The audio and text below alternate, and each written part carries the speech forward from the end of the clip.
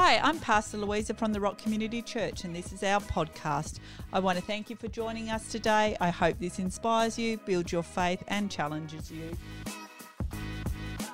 Hey church, so good to be with you again today. I feel like I say that every time, but it really is. And I'm excited to be continuing on in Mark, and we're up to chapter 7 today. And in chapter 7, I suppose some of the big things that we see is the conflict between the Jewish traditions and Jesus' new version, I suppose. Talking about the food that goes in and purity, and in this chapter we also see some healings and some interactions, of course, that Jesus is having with different people in and around the community. So as you read this, again, be challenged, be encouraged, and give space for the Holy Spirit to talk to you. Mark chapter 7, Jesus breaks religious traditions. One day, those known as the Pharisees and certain religious scholars came from Jerusalem and gathered around Jesus. They were shocked to find that some of Jesus' disciples ate the bread without first observing the prescribed Jewish rule of hand washing before eating their meal.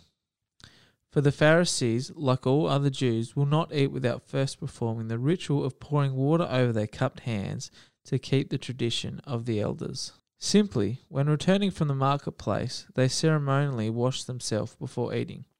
They also observe many other traditions, such as ceremonially washing cups, pitchers, and kettles. So the Pharisees and the religious scholars asked Jesus, "Why don't your disciples live according to the age-old traditions passed down by our elders? They should first ceremonially wash their hands before eating." Jesus replied, "You frauds and hypocrites, how accurately did Isaiah prophesy about you phonies when he said, 'These people honor me with their words, while their hearts run away from me. Their worship is nothing more than a charade, for they continue to insist that their man-made traditions are equal to the instruction of God.' You abandon God's commands just to keep men's rituals, such as ceremonially washing utensils, cups, and other things." Then he added, "How skillful you've become in rejecting God's law in order to maintain your man-made set of rules. For example, Moses taught us, 'Honor your father and mother,' and whoever insults or mistreats his father and mother must be put to death. But your man-made rules allow a person to say to his parents, 'I've decided to take the support you were counting on from me to make it my holy offering to God, and that will be your blessing instead.' How convenient.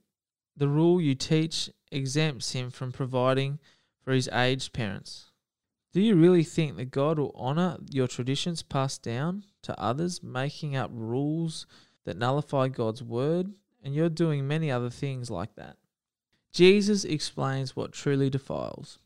Then Jesus called the crowd together again, saying, "Hear my words, all of you, and take them to heart. What truly contaminates a person is not what he puts in his body, but what comes out. That's what makes a person defiled." When Jesus went back home and away from the crowds, his disciples acknowledged that they didn't understand the meaning of this parable, and they asked him to explain it. And he answered them, "Are you as dull as the rest? Do you understand that you are not defiled by what you eat? For the food you swallow doesn't enter your heart, but goes into your stomach, only to pass out into the sewer. This means all foods are clean." He added, "Words and deeds pollute a person, not food. Evil originates from inside a person. Coming out of a human heart are evil schemes, sexual immoralities, theft, murder, adultery, greed, wickedness, treachery, debauchery, jealousy, slander, arrogance, and recklessness. All these corrupt things emerge from within and constantly pollute a person." Jesus and a foreign woman. Jesus set out from there to go into a non-Jewish region of Tyre. He intended to slip into a house unnoticed, but people found out that he was there. But when a woman whose daughter had a demon spirit heard that he was there, she came and threw herself down at his feet. She was not a Jew, but a foreigner, born in a part of Syria known as Phoenicia. She begged him repeatedly to cast the demon out of her daughter. Finally he said to her, "First, let my children be fed and satisfied, for it isn't fair to take the children's bread and throw it to the little dogs." She answered, "How true that is, Lord. But even puppies under their family table are allowed to eat the little children's crumbs." Then Jesus said to her, "That's a good reply. Now because you said this, you may go. The demon has permanently left your daughter." And when she returned home, she found her daughter resting quietly on the couch, completely set free from the demon. Jesus heals a deaf man. After this, Jesus left the coastland of Tyre and came through Sidon on his way to Lake Galilee and over into the regions of Syria. Some people brought to him a deaf man with a severe speech impediment. They pleaded with Jesus to place his hands on him and heal him. So Jesus led him away from the crowd to a private spot. Then he stuck his fingers into the man's ears and placed some of his saliva on the man's tongue. Then he gazed into heaven, sighed deeply, and spoke to the man's ears and tongue.